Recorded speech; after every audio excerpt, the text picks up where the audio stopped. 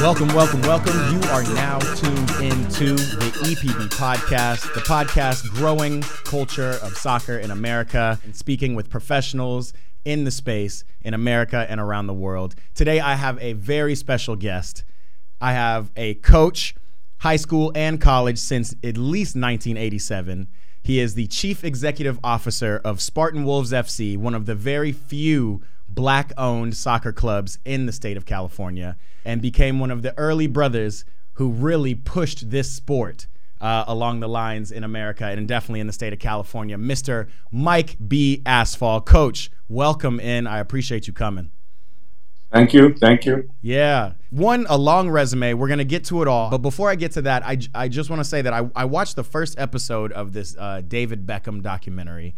There was something really interesting about how he was one of the earliest players to really take advantage of brand deals and the money that really came into soccer. I mean, there was one quote that was like, man, we had regular cars in the car park. Then David Beckham started pulling up and we all had to upgrade. So just early on in your experience, like what as a young soccer player, would you say was kind of the pinnacle of being, you know, the top dog? Like, what was the biggest goal you had? Was it to have all the money, have all the cars and clothes? Was that even a thing, or, you know, what was it? No, definitely wasn't a thing. I think just the mere fact that I saw black men playing the game and growing up where I grew up, we didn't see that many. So we gravitated to what we saw, and we didn't see.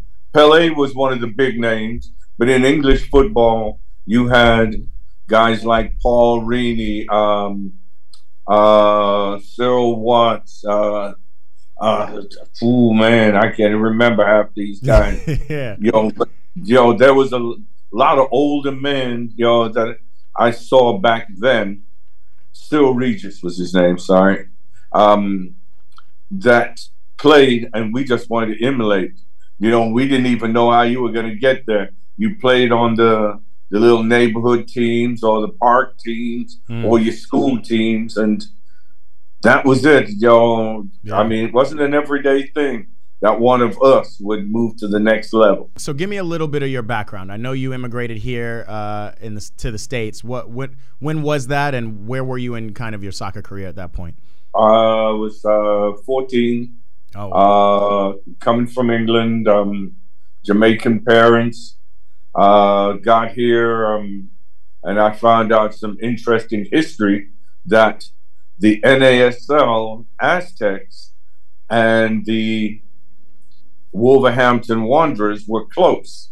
Yeah. And in that, they were so close that the owner of Wrigley's Spearmint Gum owned the Wolverhampton Wanderers and part of the NASL Aztecs. Oh, wow.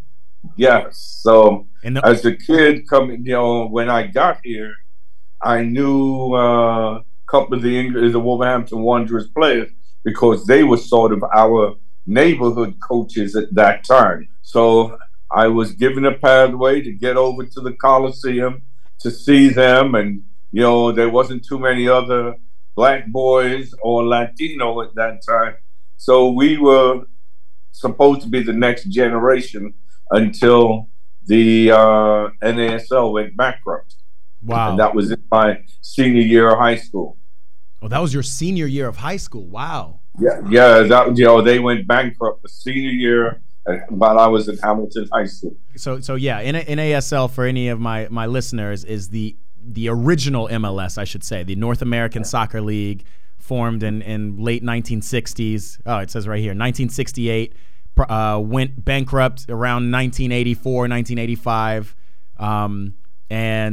but had major European players playing in America at that time. So, I mean, imagine this is the 80s. We have Pelé coming over here playing. Who else was over here? Wasn't Johan Cruyff over here? Johan Cruyff, George Best, Rodney Marsh. These were the English players that I kind of remembered. Obviously Pelé. You had Franz Beckenbauer, that played in New York, made up the Cosmos. Yeah. It was a good, exciting time. We just didn't have the immigration transition with enough numbers to sustain it. We were playing in places like the Coliseum. And I say we because I was there sitting along a bench, waiting, knowing I wasn't ever going to get a shot. But, it was good to be there. Yeah. Were Americans playing soccer back then when you moved to the States? A few.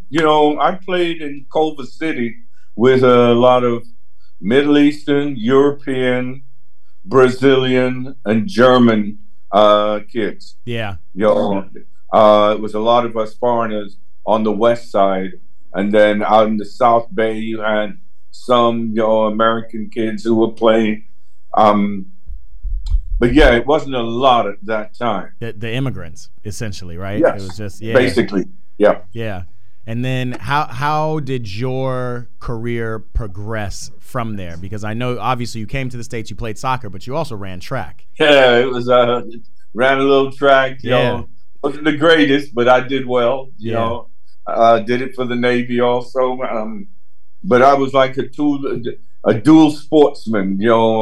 Those are my two little areas that I could gravitate to. And for me, soccer with track speed put me out there on the field. Yeah. I was back when it was still a lot of kick and run and outrun the slow guys. a track, somebody with some 100 meter speed can be effective on the field. Very. Especially when they were still learning the game at that time. It made for interesting games. I played a lot of hide and go seek in the midfield.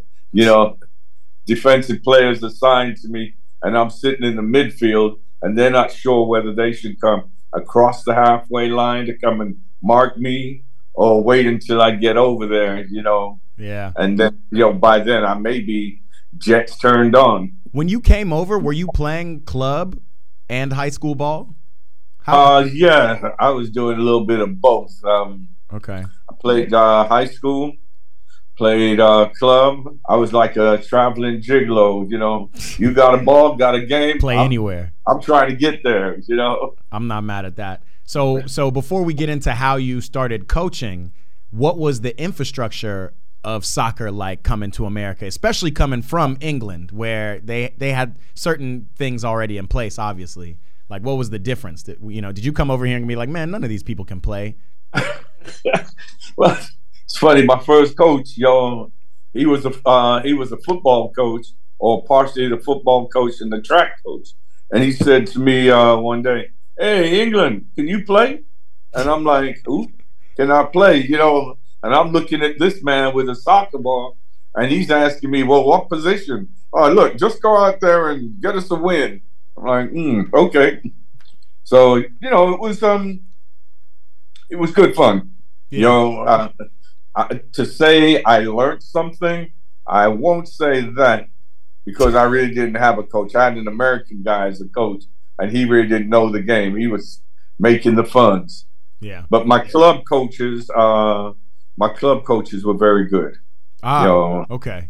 And yeah. And do you remember how you or your parents found the club? My uncle actually found the club for me and took me there. And from there, it became, hey, after a practice, oh, man, we got to have this guy, And I played Culver City. I played for a Jamaican team that had a Jamaican coach who knew what he was doing. Yeah. Coaches I had back then were very good. Club coaches, at least they would talk to me about positioning, how to, what they were looking for from me. So yeah, it was fun. Yeah, and that's interesting. Again, like, when people talk about soccer in America, they act as if it just kind of came out of nowhere within the last 15 years or something, but it's it's been around. There's been coaches around. Obviously, a lot of probably the best coaches immigrated from, like you said, the Caribbean or Europe. But they were here. They were in America. Yes. And pushing the sport. Oh, most definitely. Most definitely. So then what was the next level? Did you end up playing in college or anything, or did you go straight into working and then coaching? How did that work? I basically ended up. Uh, I tried college for a hot minute, and that wasn't working for me. So I joined the Navy, and I played on the all Navy team, all armed forces team. Wow. And that was a good thing. Yeah. Because whenever there was the armed forces games, Army, Navy, Air Force, Marine Corps, even though they had the academy games, we had the other games underneath. Where you weren't playing against the Naval Academy, against the Army Academy, or against the Air Force Academy. We played Army, Navy, Air Force, Marine Corps, Coast Guard games. Plus, whenever we went into different countries, I either represented the ship, or we went to the all military games in different countries. So that was always good. That's cool. For at least 8-9 years, getting called up, getting orders. You're out of here for a couple of months. You go and train, and then you're going to play ball for the military. Wow. I'm good. That's another concept I didn't even realize, but it makes sense. Having, especially because I played in DC at Howard, right. So I played Virginia Military Institute. I played Navy, the colleges. But imagining, right. Actually people deployed or people in training, they're right. Also on these teams, on these sports teams, and they've had those for right. Wow. And they're different from the colleges now. Yeah. Okay. They don't mix the college team. If you're already in the fleet, as we call it, you play for the fleet. Wow. Yeah. The fleet commands, or the Marine commands, and pretty much when I was stationed at Long Beach had a team. El Toro had a team. Each fleet had their own squad, and they were organized. Yeah, in the area, and we played games against one another back then. Man. And then they put together the Los Angeles area teams, or to go against, say, the San Diego teams. So that's how we played. And then when I got to San Diego, I played on board the aircraft carrier squad, the Ranger. Were there any national, competitions, like the East Coast fleets versus the West Coast or whatever, or never got to that? We played a couple of games against the East, but majority of the games that I remember playing was playing the Scottish Navy or the Australian Navy, yeah. Or the Hong Kong Navy, or we played Malaysian Navy. We had some good fun. Those games were good, and we didn't get touched up like everybody thought we would, because now you're looking at a lot of foreign-born players that were in the military that played ball. Yeah. Okay. Yeah. So now all of a sudden you go, this team can play. Yeah. So how did you transition out of that and into coaching? I suffered a knee injury while I was working out with the All Navy squad out of Orange County. We were at Irvine at the time, and that meant I couldn't go back to my command, which was Long Beach. So I had to stay out here, and my parents lived in West LA, and somehow I ended up meeting a guy that said, "Hey, I need some help with these little kids. Can you help me out?" And took the team from there. Took a team sponsored by Golden Bird Fried Chicken, and we continued to grow. And then for a period of time, everything kind of went dead with soccer. There was really no push with it, so it died for a little while. This is in the youth or just everywhere? Because at this point, the NASL died too. Around the country overall. Wow. It kind of went dead, It wasn't as publicized, there was games going on, but it was basically just pickup games, Wow.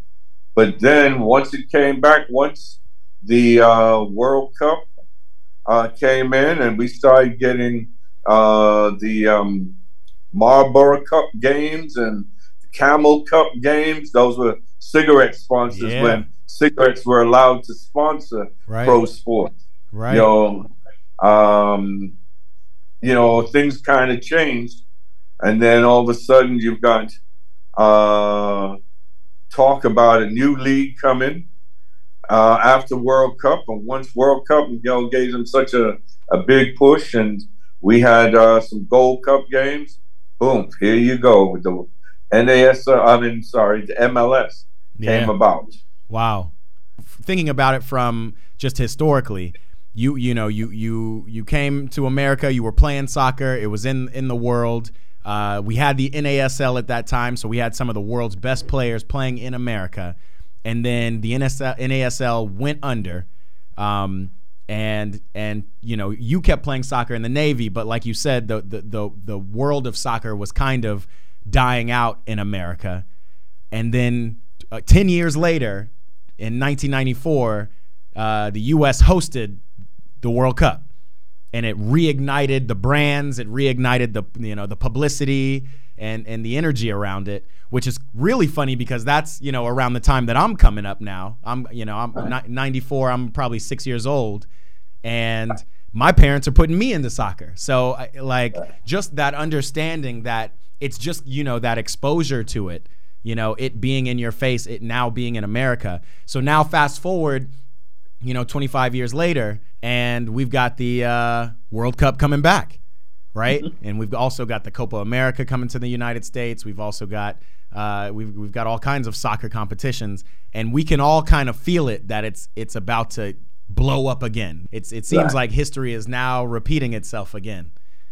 Yeah, well, I think on this go round now, because of the American business side of the sport, it will do very well because you talk about the fact that a lot of the young European, South American players are looking at this and saying, well, wait a minute, I can come to America and make good money playing here, and get the limelight. So you're saying that it's going to come from everywhere now. Oh yeah. Because look at it, where we're at immigration wise, we've got people from all over this place. Yeah. The melting pot of folks now, it is so great. I don't think you can go through this country again and say, I've never met a man from Timbuktu. There's somebody around here in LA, in San Francisco. There are people here from those countries. Yeah. So television's good. The marketing is good for this sport. This is what NFL feared. Right. The outdoor sport playing basically at the same time. They've turned this into a true family orientated game where you see young boys, young girls going to these games with their parents. You don't see that in England or in Europe as much. Wow. When you watch the games on Saturday, Sunday, look around those stands and see how many young kids you see versus what you see here in America at LAFC or at Galaxy games. It's different, and it's interesting that you say that specifically. I was just trying to look up. I saw some stat that had the SoFi Stadium, 80,000 seater, and they hosted the Super Bowl obviously with the Rams last year, right? And then they hosted I want to say it was the Copa America. That's what I'm looking up. Yeah. And it actually ended up being more people attending the Copa America. Yeah. And it's interesting. Yeah, I mean it's ready to blow up. Now, how do black kids get involved in this? This sport is growing and grows very well. But I think for a lot of parents, especially black parents, I think the single mothers who have seen the sport of soccer versus what they're seeing in the injuries for the young kids that are playing football. And, the stats are real that these kids are getting injured early in football. is the thought these parents don't want to see their son, get involved in. Yeah. When you talk about these head injuries or these neck injuries, few of these mothers are, saying, who's going to take care of him when I'm gone? If this is what he's in right now in a wheelchair, who takes care of my son then? And still remember, yes, football has come a long way with the concussion, but it's still a very violent sport. Yeah. Very violent sport, And I, don't get me wrong, I do like to watch it. Yeah. But chances are not as great as in football. Absolutely. And that's it. I mean, I would say that's 100% of why my parents got me into the sport. I don't think, a lot of my friends, growing up did start playing, right? That's the, parents, since as long as I can remember. So I would say since early in the 90s, parents would jump their kids into the sport to get them active without getting hurt. Right. And then some people stuck with it, but most didn't because it's just, frankly, not American enough, right? So we're changing that. So what in your coaching have you seen an evolution of, especially coaching in black areas, coaching black kids? Have you seen an evolution of enjoyment in the sport, or is it kind of the same? No, there's a lot of enjoyment. I've got kids now, black kids, youth that love it. The parents love it. The fitness it gives them. Because remember, after football season's over, their season is over. Yeah. There's no more tackle. You can go out there and tackle all you want. You won't have your pads and your helmet on. So as far as that goes, but as far as the soccer goes, remember, it's basically year round. Yes. You can play this game. In California, when we got beautiful weather like we've got right now, and the fields are right, whether it's turf or grass, beautiful. You can play. Can't beat it. Yeah. Yeah. Can't beat it. Are you still seeing probably on some of the most elite teams, at least this is what I've kind of noticed, I'm still seeing maybe one or two black players on some of those best teams? Yeah, which is something that I kind of have an issue with. Some of the black players, they're either, if they're not from the community, they were plucked from another community, given a scholarship and used for their speed or, their size, which is cool. But some of the kids that I know, they don't get along with that. Not that they don't get along with the players, they feel out of place. This isn't their area, especially when you're talking about being in Newport Beach, hey, power to all of those who live down there. I don't knock it. But you take a kid from out of the hood, down there to go play, and he's got to ride, you're paying his mom or somebody to go get him and pick him up and play this game. Then, he's a borrowed kid. I personally try and preach to the parents, look, there are lots of good black coaches within the city. Find one. Find a black coach that, can help you.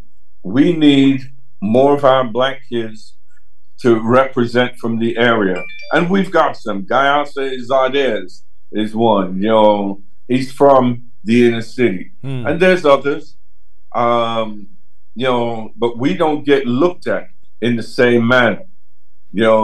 They would rather go and get a kid from the, from over in the Caribbean or South America, young kid, than take one of our kids that they can develop. And I also understand they're looking for instant impact, that yes, they can take this kid, he get him some games, we can sell him to a European club. I understand.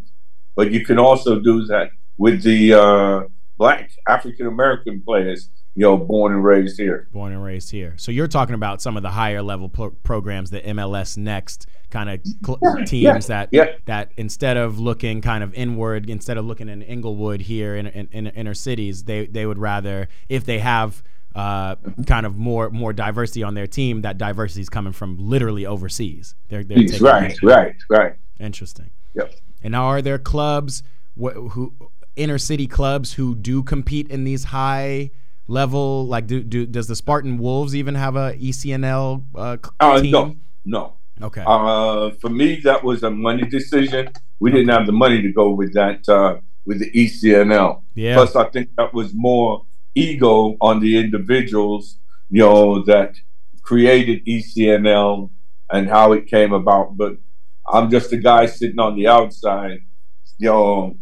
They don't come and talk to us, but yet you want us to support what you're doing. Yeah. Explain that a little bit, because pay to play is probably the number one thing people talk about in the world of trying to advance soccer in America, because it's just such a backward system. But it's not the only issue, right? Or it manifests itself in different ways. It's not just that kids need to pay to be on these teams to play, but even in this example you're saying, teams need to pay to be a part of these high level leagues in order to play against the best. And some clubs might not have that ability to do that. No. So they say that it's, the best teams are playing at the ECNL level. Okay. Or MLS next. That is true. There is a few teams there. Excuse me. But you don't get the, some of the other players, they don't get seen if they're not with one of those major clubs that's playing in there. And for the black player, there's no pathway unless he's going through MLS. There's no pathway like the Hispanic player or the Latino player. If he gets looked at right, he can go to Mexico. He can go back to Honduras or Guatemala and play with one of those teams. The black player, first you got to educate the parents. You got to, educate the parent. You got to see, is this kid, the right fit, compared to what the European clubs or what these other countries are looking for. Yeah. Our black player doesn't have it. I do the inner city high school all-star game and the inner city college ID camp for both boys and girls. And, what we get a lot of turnout with the kids, but when it comes down to, the colleges coming out, we get one or two. We don't get, we're not East Coast, so therefore, as I've told everyone, we have to go with where, things look right for us. Interesting. You've got to look at the Long Beaches, USC's, UCLA's, Dominguez, Northridge, Cal State, LA. You've got to look at those schools. They're the ones that are around you. Yeah. But, a lot of our black kids want to go to the historical black colleges. Yeah. Well, first of all, it's not every historical black college has a men's team, in some cases, and in some of the, in some of the other schools, they've got the women's team, and it's not as if you're. I think they go through the motion of, okay, we got a soccer team, and that's that. Yeah. They don't give it the blessing like they give, and I understand football's the money sport at all these schools. As long as you can get, people coming in the stands for these home games for the HBCUs, that's some money coming in. Soccer's not going to drive that for you, but you don't get the same sort of push to get, the players, to come and want to attend those schools. Yeah. The scholarship, the scholarships, the way it's given out, they may have two, from what I hear, for the soccer team. I just know I've heard of horror stories. Oh, it's bad. I can tell you from my own experience, Howard University, the only black college that has a Division I soccer program, we got 9.5 scholarships, 9.5 full scholarships. Can't even field a whole team with scholarship players. Our coaches did, do well with divvying up things and trying to get people in.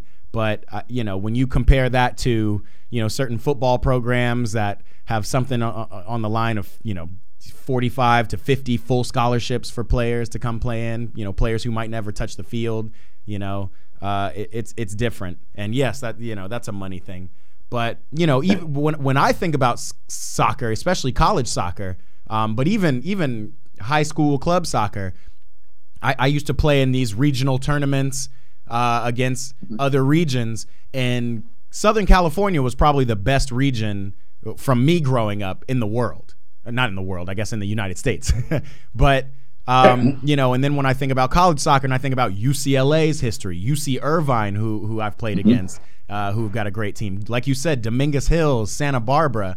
I mean, it's almost like California and Southern California have its own, Cal even stretching up further up the coast. They've got their own. USC men's had a very powerful team until they got NCAA sanctions. Wow, I didn't realize that.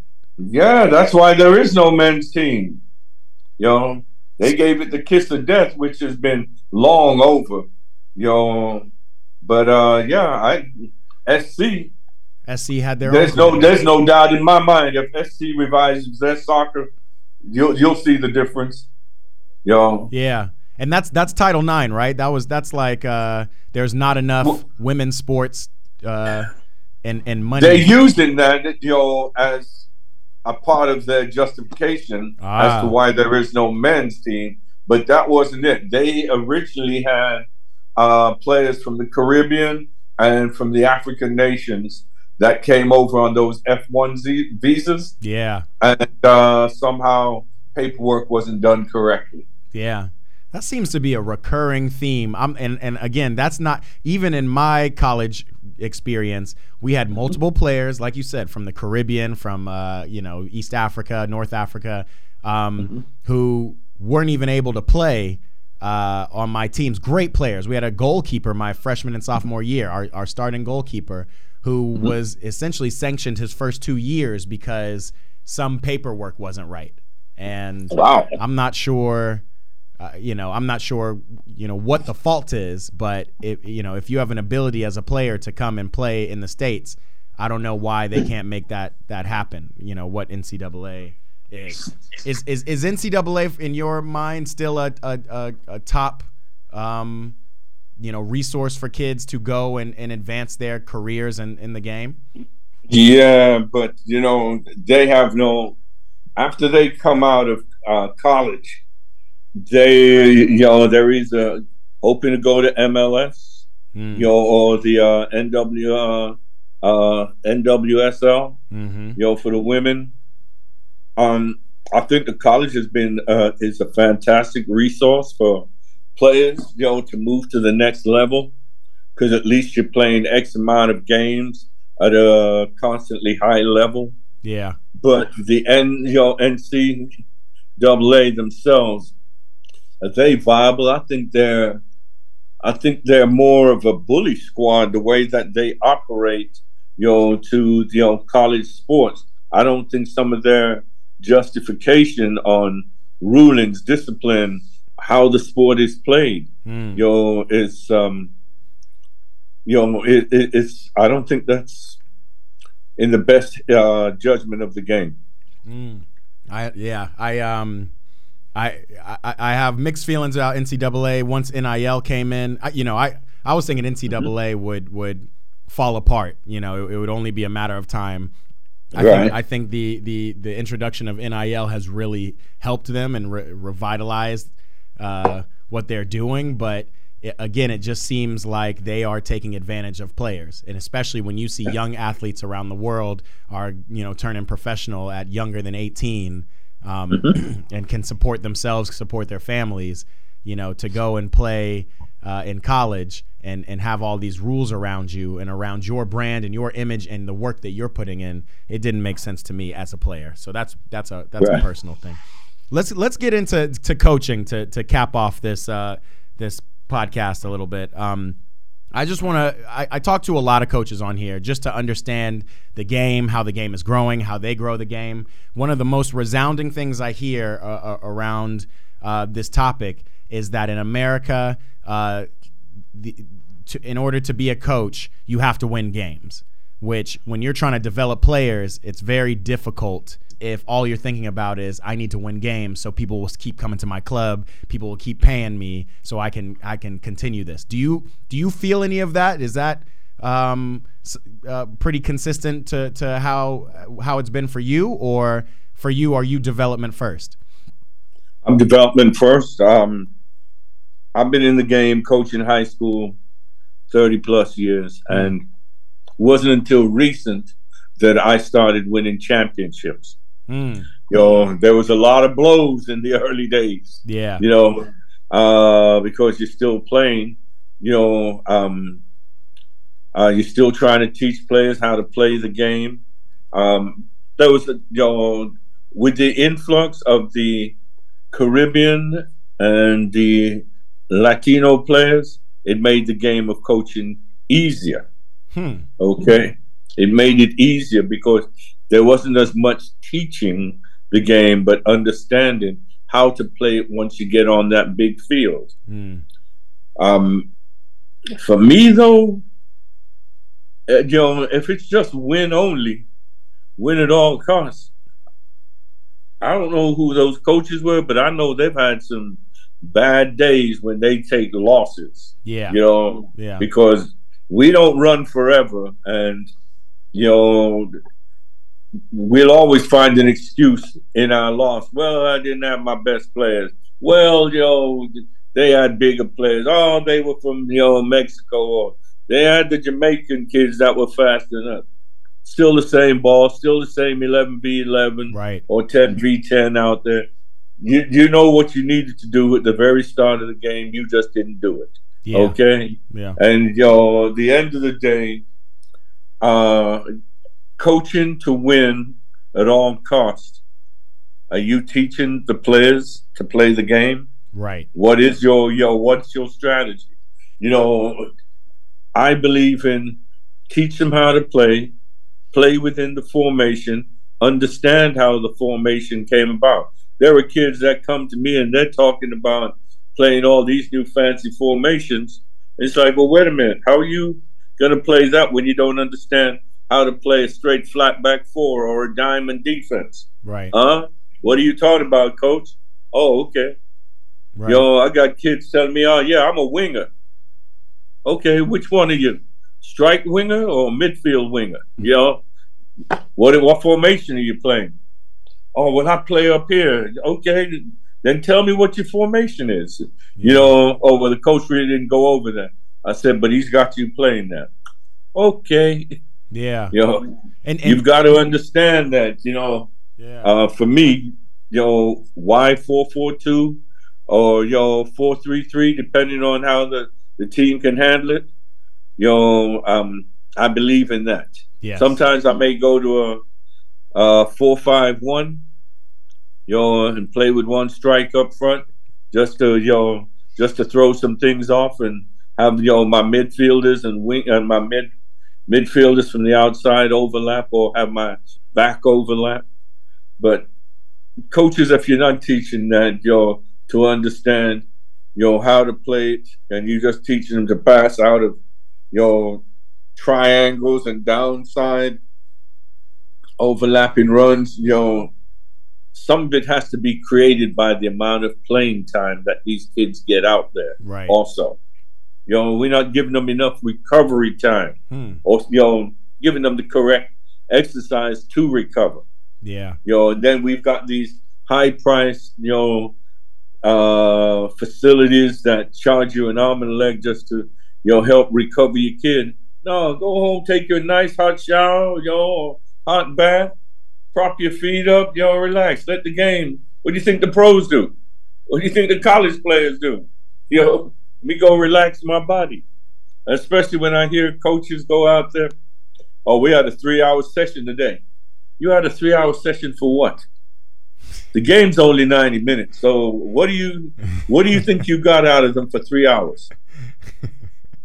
So it's nothing. Yeah. And you come from a high school coaching perspective too, where I'm sure like zoning comes into play. Basically the kids at your school are the kids you have, but right. a lot of that we have to win or we might get shut down comes from some of the club coaches, especially the early youth ones.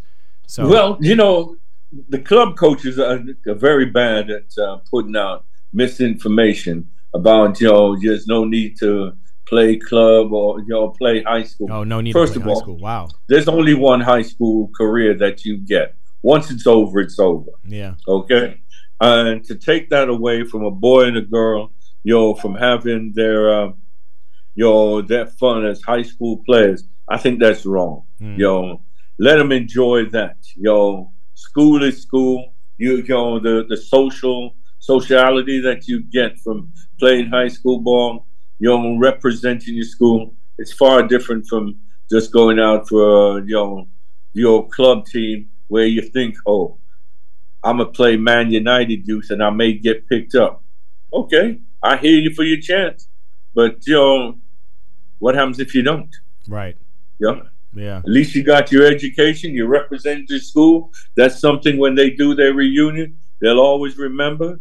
Winning a championship together with these kids for your school. Always. You hear a lot of club players, a lot of club coaches encouraging their players not to play high school.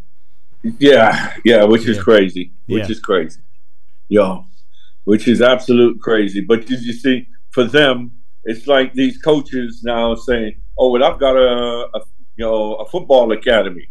You do? How did you get that grading as an academy?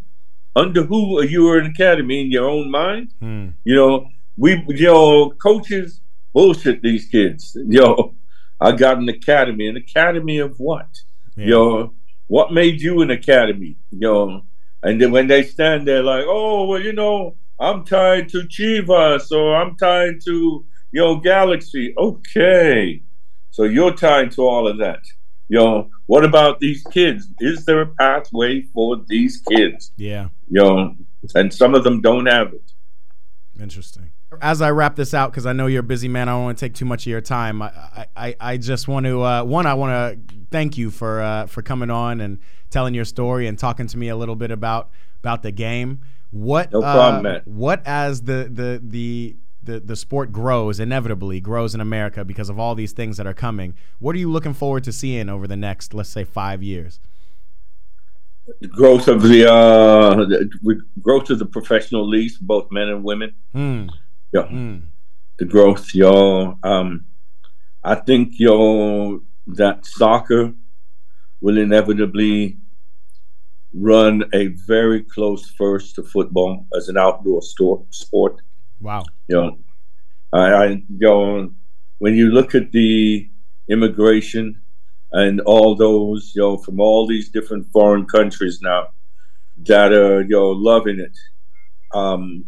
Man, this game, its potential to get bigger is there. Yeah. You're going to see more exciting games. I think the biggest problem that they have for American soccer is that they haven't had enough of the American youth explode on the next level yet. We're missing that.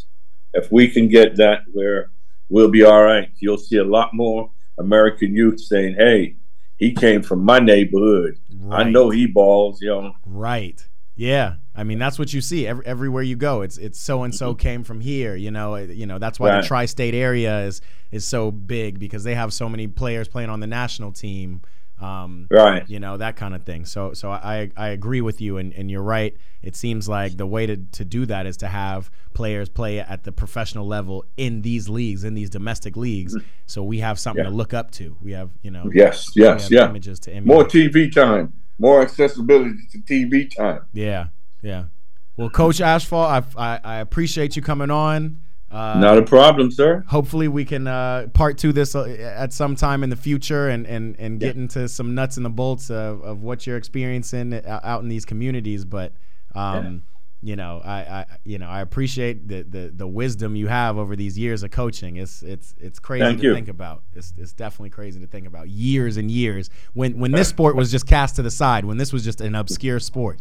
you know? Yes. Yeah. Yeah. So it's great. Thank you for listening in. If you haven't already, please make sure you hit that subscribe button on YouTube. You can also follow me on TikTok and Instagram at Eat Pray Ball to tap in and definitely engage with me. And Coach, if anybody is interested in going to find a club that's in an inner city, where can they go?